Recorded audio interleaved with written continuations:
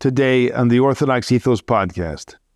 Have Faith, Examining Homeschooling and Compulsory State Education. This lecture was originally recorded in April of 2018 at the St. Amelia West Conference in Dunlap, California. May we all be given the courage in the struggle for home education and imparting the faith to our children.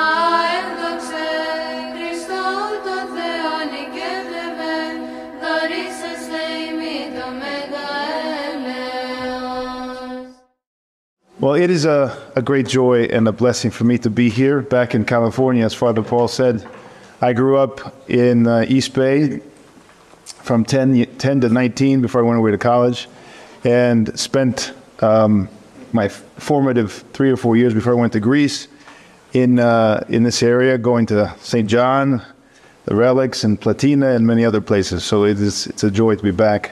Actually, in this place right here, I met Elder Ephrem the first time 24 years ago. So this brings back a lot of memories. My topic today is have faith. And the directions I received from the director of the conference, who I want to thank for inviting me. She's done a tremendous job. Thank you very much, Christine, for inviting me and for allowing me to be here and speak to you, as well as to Father Noah, who's an old friend on the East Coast, who's involved as well. And the topic, I was told, this needs to be motivational. We need to give people some courage in this struggle for home education, and not just for educating, but actually imparting the faith. And I think this is one of the main reasons why we're all here and why we all are believers in homeschooling and struggling to continue, is that we understand what's at stake is not simply the education of our children, but the faithfulness of our children to Christ. And this is why today I'm going to focus a little bit, as a jumping off point, we're going to be looking at homeschooling in relation to state compulsory schooling and the history. Because I think it's important for us to see the big picture. A lot of us, we start out homeschooling, we're looking at our children, small children, we're looking at the various things we need to do to impart them the basics, and a lot of us are uneasy. Are we really capable? Can we really do this? But if we step back and we see the larger picture, I think it's very encouraging. It's also very frightening when we see the history of compulsory schooling and what homeschooling really, why it is so necessary. But it's also encouraging because we see that it is so very necessary, not just for ourselves, but for the church and for the survival of the church as we go forward. I started out my homeschooling in Greece about 18 years ago when I was married. And you might not know, but in Greece it's actually illegal to homeschool. It's not allowed to homeschool. You have to send your children to the state school. And it's kind of ironic that here we are in California, and you are free to homeschool, but in Greece you are not. So as an American citizen, I did it anyway, essentially. So I was an illegal homeschooler for my entire 18 years in Greece. And I want to tell you a little story about what I encountered with the Greek state schooling system, because I think it's encouraging, because God is above all and encourages us in everything we do. So about 2 years into homeschooling, I was in the village up in the mountain outside Thessaloniki where we lived, a very small village. Eventually someone said, you know, Father Peter, who's the priest of the village, is not sending his kids to school. What's going on? And they told the school down in the next city, and they called us in, and they said, you need to be sending your kids to school. And we said, well, actually, no, we don't. I'm an American citizen. In America, this is the kind of education system that we have.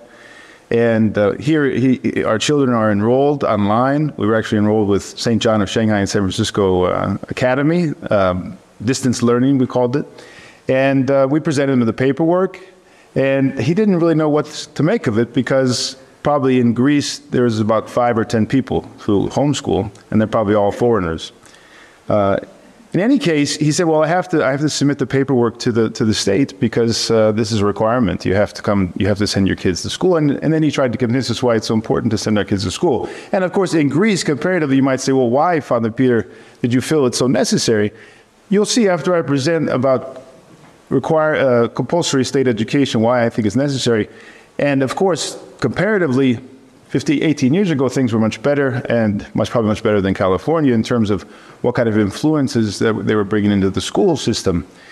But it goes beyond just the threats, the moral problems in the school. It goes to the whole heart of what it means to raise a child, how to raise a child, how that child is going to react to you, and when he should start learning, and when he should start, or she should start leaving the house and being far from the mother and the father. There's a lot more to homeschooling than just the education. It's much more involved. And it's the compulsory state education is actually much more diabolical than it looks when you understand the history. So we stood our ground, and he sent the papers to the state of Greece, the Department of Education, and we never heard from them. And we did our education for the next 15 years in Greece, all of our children. And I still don't know what happened. But my guess is they just said, why bother with a crazy priest up in the mountains from America? And then we learned as we went on, there were more Greeks becoming interested in homeschooling in Greece. And we learned that other people had fought to have control over the education of their children as well in Greece. And they had been successful, and they had sent their children, some of them abroad, others they had done via the internet.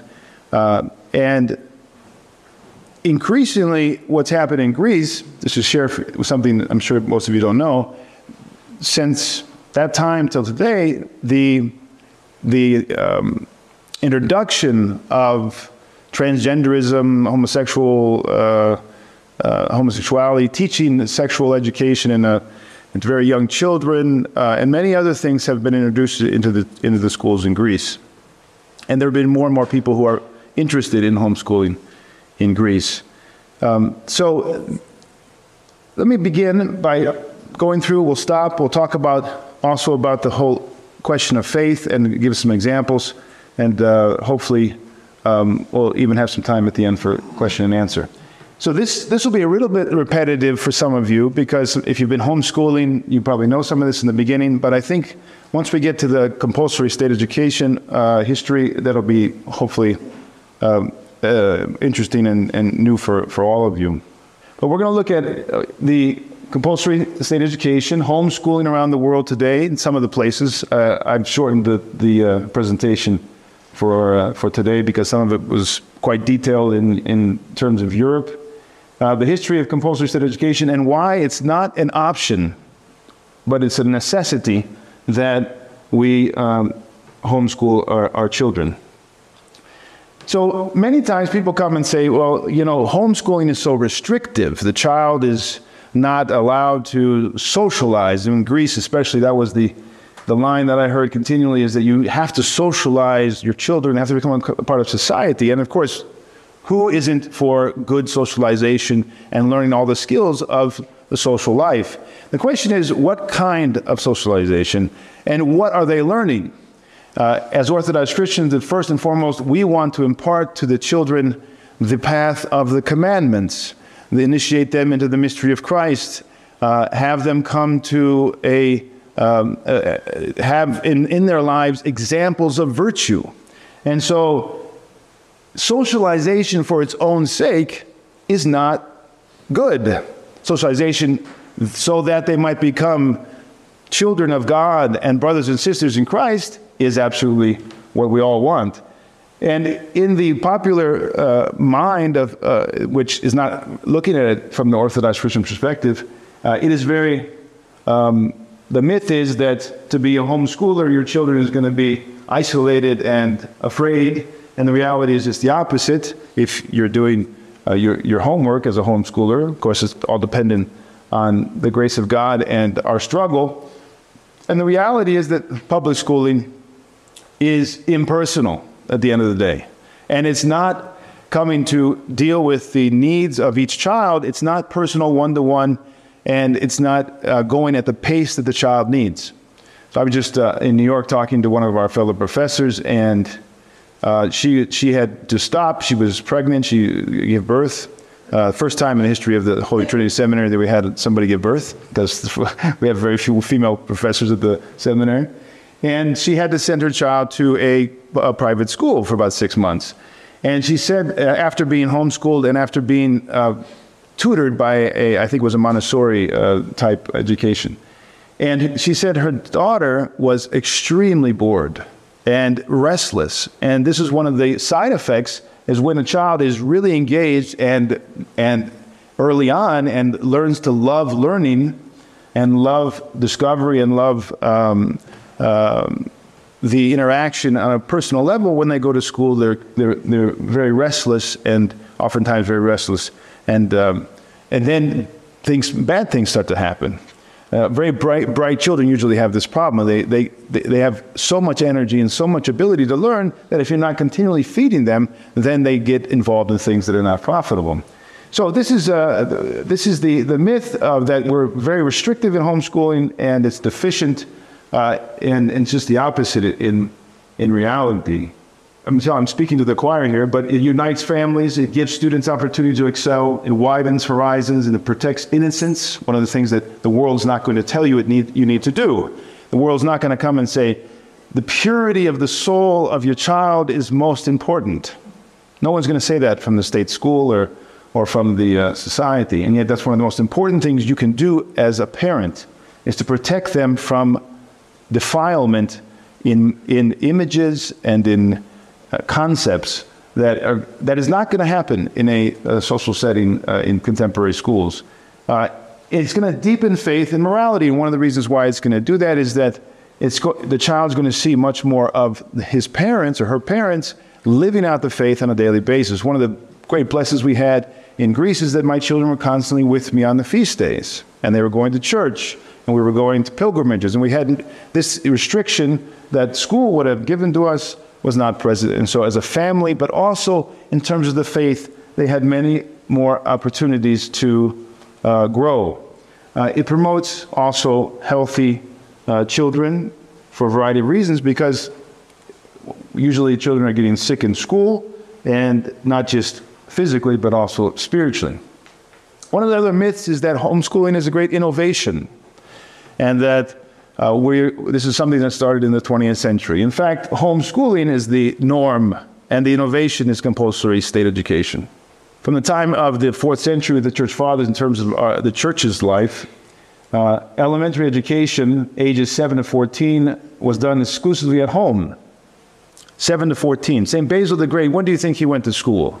Anybody? The great St. Basil that everybody refers to in terms of classical education and Christian understanding of it. When do you think he went to school? Anybody know? About 15 years old, when he actually left the house and went to school.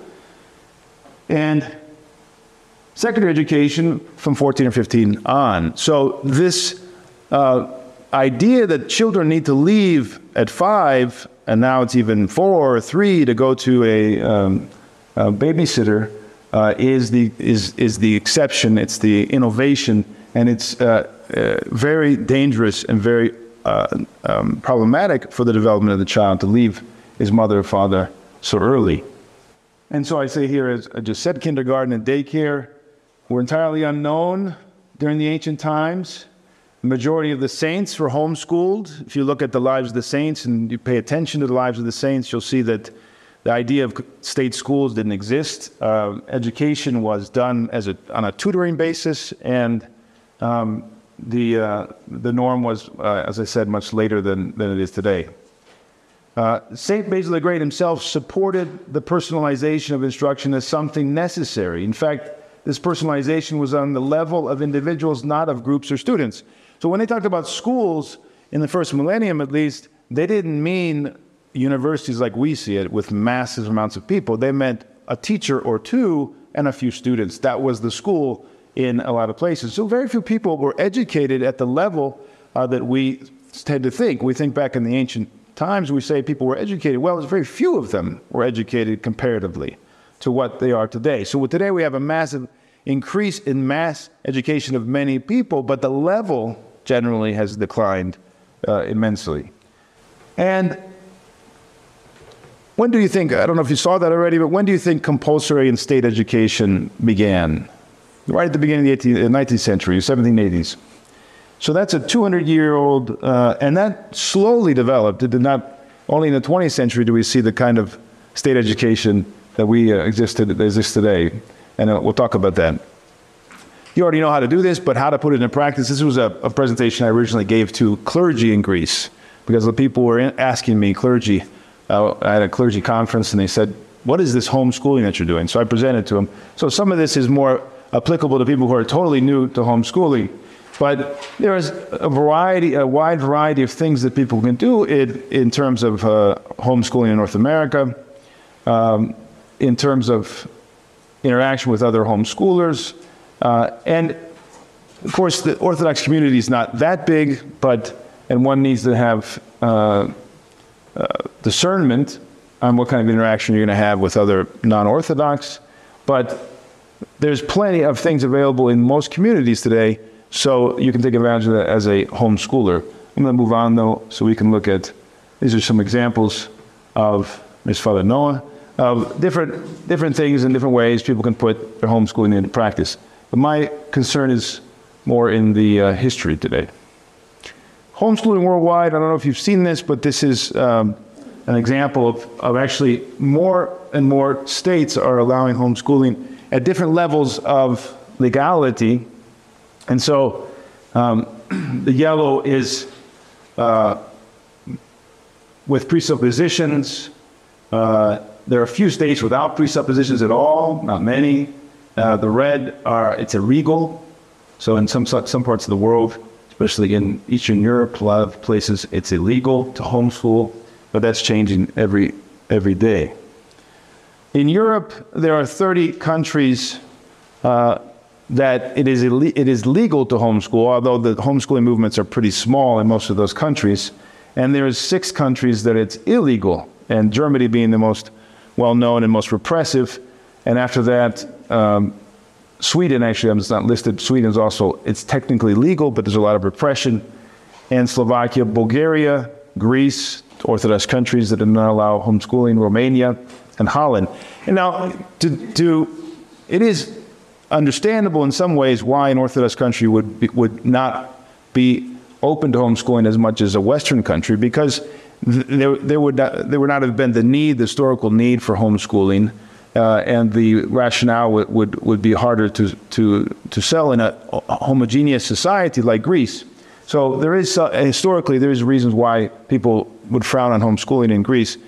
The minority, with the rise of many minorities and the decline of Orthodox education in the state schools, though, makes homeschooling a lot more makes a lot more sense to homeschooling in Orthodox countries as we go forward. In England and France, there's thousands of homeschoolers, but it's always a tenuous relationship. Although it grows slowly in England, it doesn't really hasn't really established itself, and there's always pressure, and there's always laws. Right now, there's another law that just was introduced to change it and make it more restrictive. And so there's always a struggle in these countries, even though it is legal, to homeschool. 8,000 as of a couple of years ago in France, and also in cooperating with the state. We don't need to talk about this because you probably already know about that. So these are some of the things I found a few years ago, which showed that actually, as you probably already know, homeschoolers did better on tests and the academic, because that's the main question that people bring up, especially in Europe, is that, well, homeschoolers really academically are not going to flourish. In fact, they flourish and they do better than most students in the public schools on a regular, in most cases. That's been the case. Now, here's where we get to the little history of compulsory school. And I want to go slow here and talk a little bit about the history because it's very instructive. And this is my opening page here, and it's not an accident. I put this intentionally to get your attention because actually the spirit behind compulsory state schooling is not about school and not about education at all. It's about control. That's the history of compulsory schooling, state education. It's always been about control. And there's an ideology behind it and that pushes it, and it's about controlling of the society and also coercing the society in a certain direction. And this becomes clear when we actually see the history of compulsory education. So what do we mean by the phrase compulsory state education?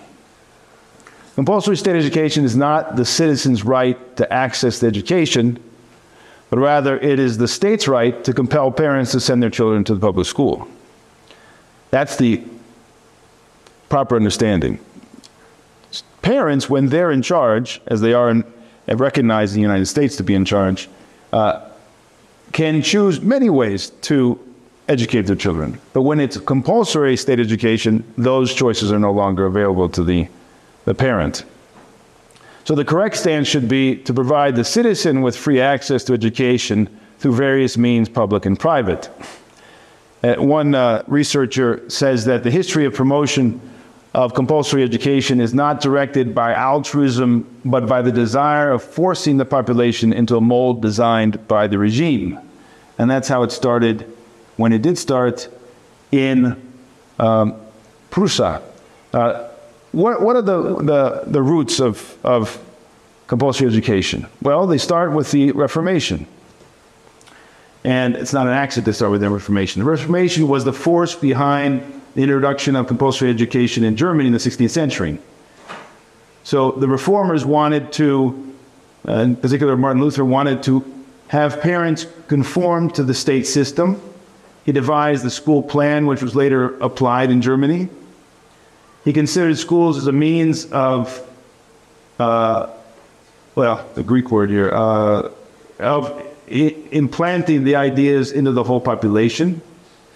He was unrelenting that the state should employ supreme strictness against citizens that would not become Lutherans. This is the age of Europe where people were persecuted for not following the state religion, including many Protestants who were persecuted by other Protestants. And his views left an indelible mark on Germany, which to this day imposes a totalitarian approach to education.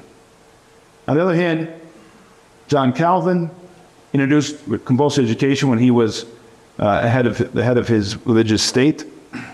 He wanted schools to serve the spread of Calvinism. No liberty or right would supplant the state's power. He considered the support of Calvinism to be the end and purpose of the state. As Calvinists spread to France and Scotland, compulsory education spread along with them to the other states. And English Puritans who had been influenced by Calvin's ideas brought compulsory education to New England. The King of Prussia was the first one to really impose this on a statewide basis. And he was known as, this is Frederick William I in the late 18th century, mid-18th century. He was known as the Soldier King, and for his monarchist authoritarianism, he increased the Prussian army, created a centralizing bureaucracy, imposed limitations on trade, and inaugurated the Prussian compulsory school system, the first national system in Europe. He says, the historian says that he treated his kingdom like a schoolroom, and like a fervent headmaster, he whipped his subjects mercilessly. So the whole point was to create this school system so that he could have people in the mechanism of the state. This philosopher who, in his address to German people right at the turn of the 18th century, he was promoting the state as an instrument of societal progress, a part of which was also compulsory education. The aims of the utopian system, which began in 1819, were obedient soldiers, servile workers, docile civil servants, compliant administrative assistants, citizens that think similarly concerning the major issues. His aim was not to develop understanding, but to socialize the children in obedience and submission. So socialization was always at the heart of compulsory state education. It was to socialize. So when people say, you need to be in the state schools because you need to be socialized, they're right. That's what the main point of state education is. It's not about education. Of course, there are people there who really want education in spite of the system, and there are people who are getting educated in spite of the system. But we're talking about how it began and why it began politically. Intentionally, in this beginning, this first example of state education, only 8% of the children were given secondary education. Secondary education was not open to all the students. Only 92% of the children were educated at the elementary level, intentionally left there, because the idea was not to bring everybody up to a grand level of Renaissance level of erudition. The point was to create a working force that could serve the new and rising power of the state and the industrialization. This is a list of when compulsory education was introduced in these countries. I've highlighted Greece in 1834. That was, at that point, it was just after the revolution, so it was very young. But immediately, when it was free from the Turks, Greece adopted, or it was forced on Greece actually, by Otto, the new king that was brought in. He brought the German system of education and limited, almost got rid of the reading of the holy books in grade school. And so that was in 1834. In America, from 1852 to 1918, we don't have exact dates, but it eventually got to the point where there's 72%, one of the highest of all the states, and very quickly rose in America, and thanks to people like John Dewey, and centralization and closing of all the one-room schoolhouses in the last part of the 19th century. So 72% of the people by 1918, by the First World War, were already in state schools in America. And that was seen especially necessary in America because we had such a divergent population, and they wanted to form again a common mind and a society. So again, in America, we see that what the main thrust here is not education per se, but socialization and the needs of the society or the state. So the 19th century saw the slow rise of compulsory education, but that was still only 3rd, 4th, 5th, at the most 6th grade. It wasn't until the totalitarian governments in the 19th century that you had this very quick increase to 8th, 9th, 10th, and even 12th grade. And you can see here, this was all happening right about the time of the First World War until the Second World War. And the first to apply compulsory education and declare homeschooling illegal were these states here. In Russia, right at the time of the revolution, Vladimir Lenin introduced a new system of universal compulsory education. Lenin established 4 years of compulsory elementary education in the countryside and 7 years in the cities. He increased them in the cities. In 1938, the National Socialist leadership under Hitler signed the Law for Schools, by which it rendered homeschooling and every other alternative educational method illegal. And this law is still on the books. This is still the law that when they go and they check, they say, what, is it legal, is it not legal? This is the law they're referring to. It hasn't essentially changed since that time. In Italy in 1923, Mussolini and the Minister of Education, by the guy by the name of Giovanni Gento, created a new education system suitable for the fascist regime. They increased compulsory education to 14 years. So that's what we see eventually happening all over the world, but they were one of the first. So right now in Europe, America is not the case, thanks be to God. But in Europe is really a state of war between homeschoolers and a few states where we have repression. And Germany and Sweden are the most notable.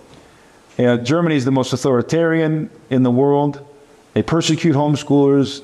They have fines, imprisonment, and even abduction of children by the authorities. You can go online, you can read stories of this. And when you had one story here, I think it was in Tennessee, they had sought asylum and stayed for a few years, a family, but then eventually they were forced.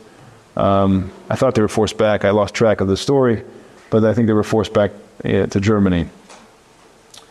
In Sweden, there's been some very high-profile cases of the state taking away children who were homeschooled And one in particular, I remember where she was on her way to the airport. I think she was at the airport, and they went and took her child away. And to this day, as far as I know, that family has not gotten the child back. So, and that was on the basis, there was no other legal claim except that she was homeschooling. And so there's some other examples we don't need to get into. But so this is something that still in Europe is still hotly contested, much more than in America. Now, one of the international documents that's been signed that is ostensibly for the sake of the human rights of the child has within it a lot of language, socialist, communist language, which many people point out is very detrimental and problematic for the freedom of parents to homeschool. So this is something that also exemplifies the struggle, the war against the freedom of parents to raise their children and teach their children as they see fit. So this document denies parents the right to exempt their children from sexual education class. Now, this has not been enforced in a lot of places, but this is a document that's been passed at the United Nations. It imposes upon Christian schools the instruction of other beliefs and denies them the right of teaching that the church possesses the only true faith. I think there's something right now in the state of California, isn't there? Is anybody familiar with this? I just read this yesterday. The state of California is looking at a law that would penalize schools and I think churches, anybody who was paid to teach, if they taught that homosexuality was an abnormality. So it's right now in the State House in California. So it's something similar to what you see here, this kind of thinking. It gives children the ability of choosing their religion while limiting the power of the parents to only giving advice concerning religion. So this idea that children from a young age should be able to decide if they want to go to church or not, even though they're under the guidance and care of their parents. It enables the state to intervene in any of the parents' decisions if the authorities judge that these decisions were not in the child's interest. That's exactly what's happening in Sweden. That's the kind of approach the state has for the children that have been taken away in Sweden. It gives children the right of audience with the authorities for every decision of the parents with which the child disagrees. It gives children the right to access information on sexual education, abortions, and included without the knowledge or consent of the parents. It denies parents the right of enforcing justified corporal punishment on their children, spanking, and it denies parents the right of homeschooling, just as it was being proposed in the United Kingdom. That law actually failed. That was a law back in 2009, which was going to deny homeschooling in England, but it did not pass. So right now in Europe, there's a crisis in terms of homeschooling, and there's a lot of repression.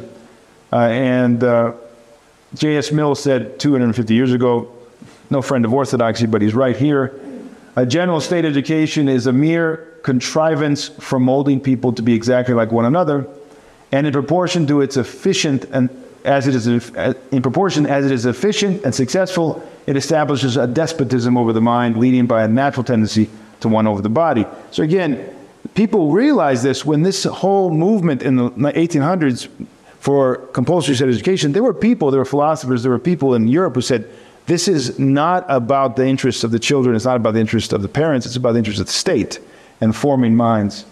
So in this context, why am I telling all this in a talk called Have Faith? Well, because it's not just about you and your child, it's actually about the survival of the church, it's about the survival of Christian identity, it's about keeping our children pure from an ever-encroaching demonic system of control. And if you see and understand the history of compulsory education, you realize how important it is for us to retain control over the education of the children. It's a matter not just of education, as I said in the beginning, but of faith and of Christian identity and survival. So three things to consider why it is so necessary, and it's not an option, it's a necessity. It's very obvious, I think, in America, but in Greece it's perhaps even more obvious in many ways because we have the stark contrast of a Greek Orthodox culture, society being trampled upon by European and Greek secular atheist ideology. So it's very startling in Greece to see the change within. I was there 20 years.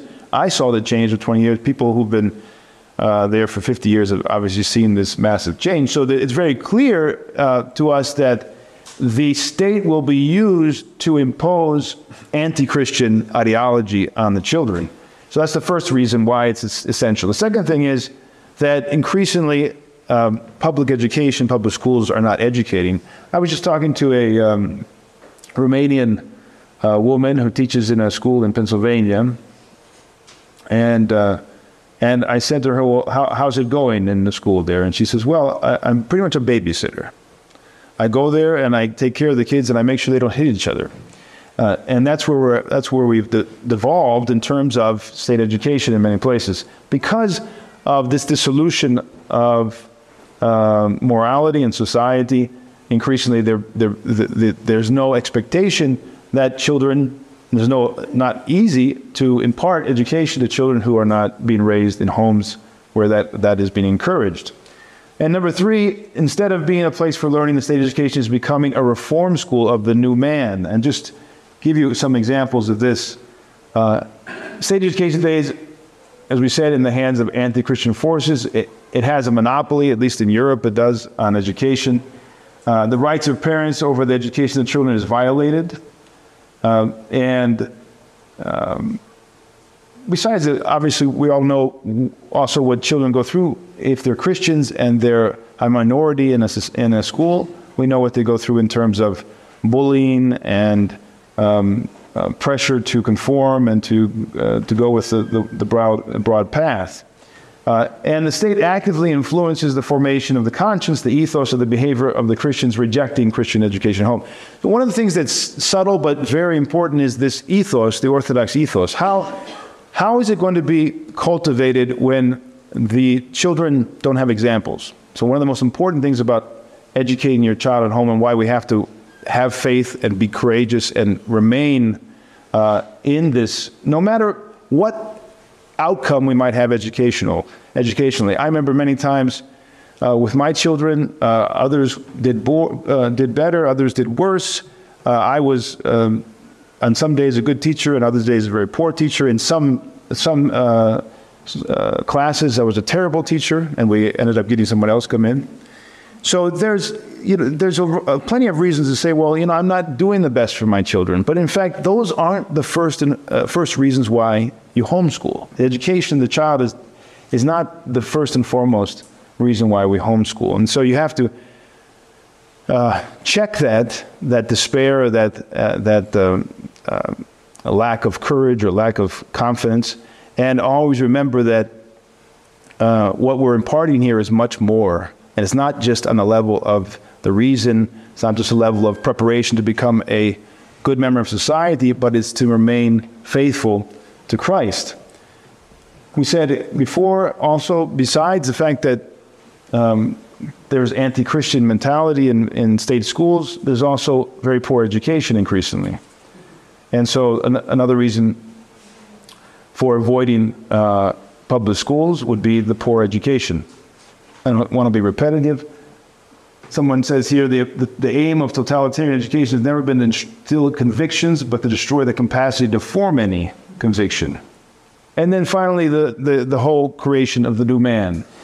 So we see increasingly demonic and blasphemous images and languages used, and it's becoming the norm. I was amazed. I was coming out on the plane, and I'm focusing on my talks, and I have a man on my left who's a middle-aged man, and a man on my right, middle-aged man. They both have tablets, and they're both watching what I thought would be something like a 14 or 15-year-old would probably watch. It was terribly distracting. It was demonic, and it was violent.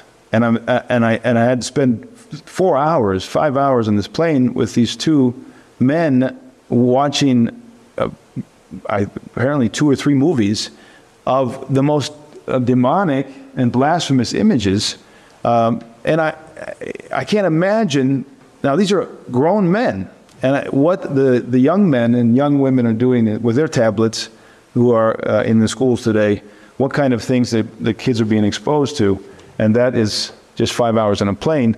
Now, over 5, 10, 15 years in the public school, what are they going to be exposed to? So the new man that is being formed, the inversion of Christ and the demonic activity is another basic reason why we need to remain faithful and not lose hope. There is also this totalitarian spirit and approach of indoctrination in terms of sexual perversity, transgenderism, and all the rest, which is very prevalent today. And then just the total spiritual bankruptcy that we're seeing in the church, in the schools today. One of the reasons that people maybe don't think about, and one of the things I've seen a lot of parents struggle with, and we've struggled with, is this the question of the internet. And it's I don't know how you all are doing with it, but it is a struggle when children get exposed at a young age to a computer screen.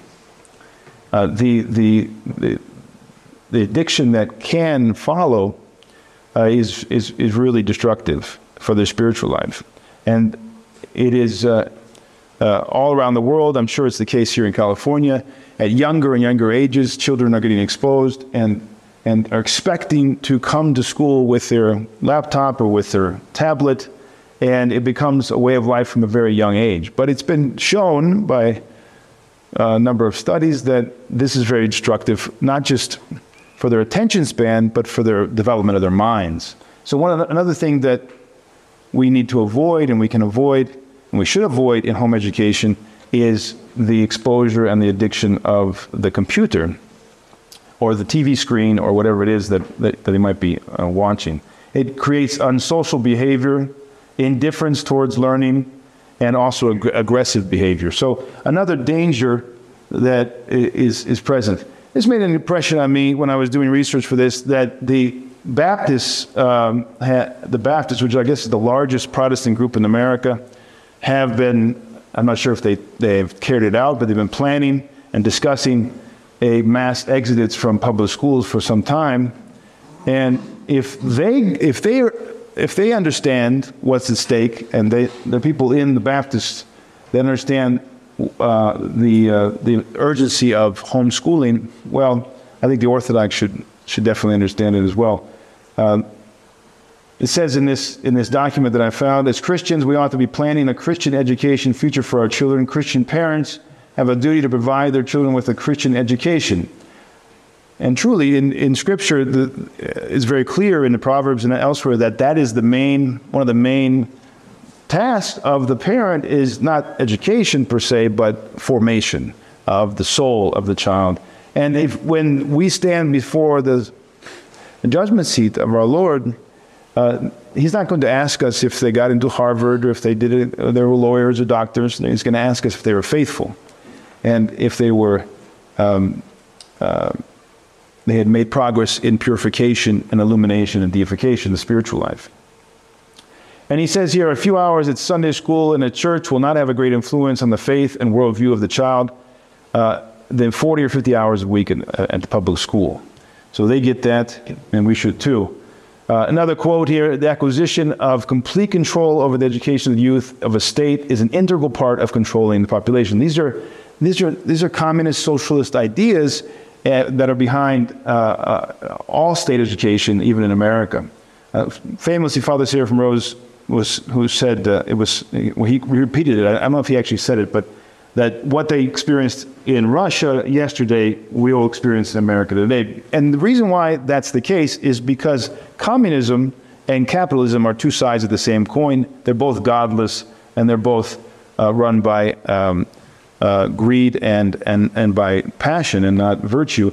And they're also totalitarian in terms of their spirit. One is a totalitarian system, a political system. Another one is a economic system, but they're both totalitarian.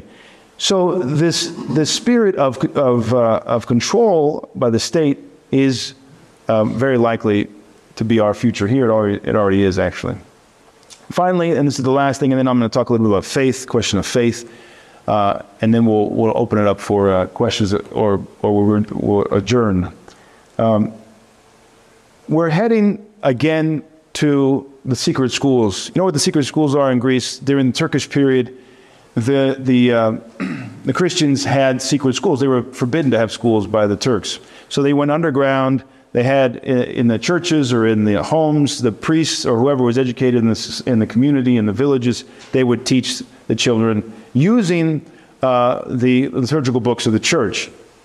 And the great educator and apostle to Greece, Saint Cosmas Etelos, said famously, when he preached and went around Greece during this period, at the end of this period in the 1700s, he said to them all, you must educate your children, open up schools if possible, but educate your children, and for the purpose of what? And this is what I'll get into in my second talk.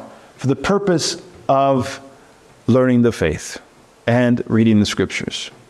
He did not go around Greece to open up schools per se, so they may become educated, but they might become educated in order to learn the faith. And this is where we're headed. And this is why we have to understand our role is not to have great ideas for our children's educational future, but to have be focused on the preservation of the faith, just like St. Cosmas was with the Greeks. That's why we're educating them. That's the role of education in their life. If it's beneficial and salvific, that's the end of their education, to serve their salvation and to serve the church. So, a few words, and then I'll close with some thoughts on faith today. Homeschooling is as I said, a major part of our struggle to save our children from the hostile environment of contemporary education, and it's a place where we create these oases of Christian formation. Again, as I said, it's not a personal decision only. It's an ecclesiastical need. It's not about better education. It's about salvation. It's about survival as we go forward as Christians. And it's a necessary response to anyone who's seeking salvation and seeking to be a true Christian and to raise true Christians. So it's imperative for our life, if not for our survival as Orthodox Christians, it's imperative for our spiritual life. And so, although we struggle now, and day to day we're going to struggle and to become better at what we do for our children, always keep in mind that we're heading into very difficult days, likely of persecution eventually. And if we're going to remain faithful, then we need to come back to our children and go deeper. And so homeschooling facilitates all that. We talk about faith a lot, and two words about that, because Father said in the beginning, it brought me to mind, we publish a lot of things, try to publish a lot of things supporting the faith, the Orthodox confession of faith. And many times when we talk about faith, we have in mind this confession, but really there's two kinds of faith, and both of them are necessary. Both of them are necessary. The first is a prerequisite for the second. The first kind of faith is the confession of faith that we make as Orthodox Christians. And this is the foundation upon which then we can live a spiritual life. Without this foundation, there is no spiritual life. And to put it in a figurative way, the confession of the faith, of the Orthodox faith, which is the presupposition for the spiritual life, is kind of what can be seen as the fence or the wall around the house of faith, which is trust in God. So in order for us to go deeper in the life of the church, we have to first establish these boundaries. That's what the term was used in the ecumenical councils to describe the decisions of the fathers, was exactly this word, oros, which is boundary. So what were the fathers doing in the ecumenical councils? They were laying down the boundaries, and they were saying outside of these boundaries, do not go, because salvation is not attainable. Salvation is the whole reason for the existence of the church, the whole reason for the incarnation, the whole reason for everything that Christ did for us. Everything he did for us was for one reason. That was for our salvation. So everything the fathers have done and everything that has been accomplished in the ecumenical councils was for our salvation. But that is not enough. Confession of the faith is not enough. We have to go deeper in the spiritual life. We have to go deeper and increase the trust. That's the second kind of faith. So when we talk about faith, there's two kinds, and both of them are necessary. And the second comes about when we go deeper into purification and prayer and repentance. Then trust increases. So you can see this throughout the scriptures. You can see this without scripture. All of the great miracles of the Lord had as a presupposition faith and repentance. So when we approach the Lord, whether it be in the mysteries or in our prayer, there are presuppositions, and they are these two kinds of faith. The confession of his divinity, which is the same thing as to say the confession of the Orthodox faith, and then trust in him. And according to your faith, the miracle happens, he says in the gospel. But according to our trust in him, the grace of God is imparted to us in the holy mysteries.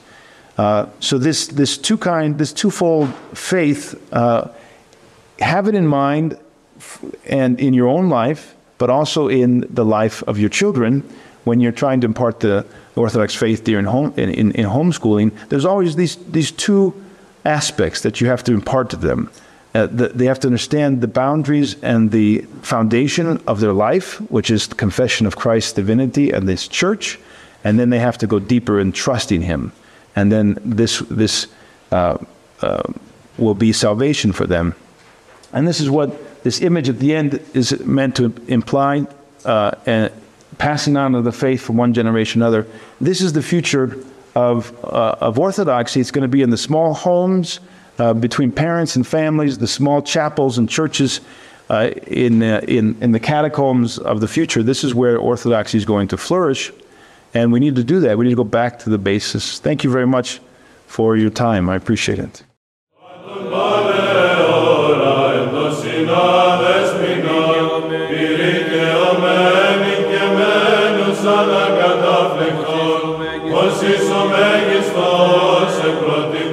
Parthene, in imisim lumen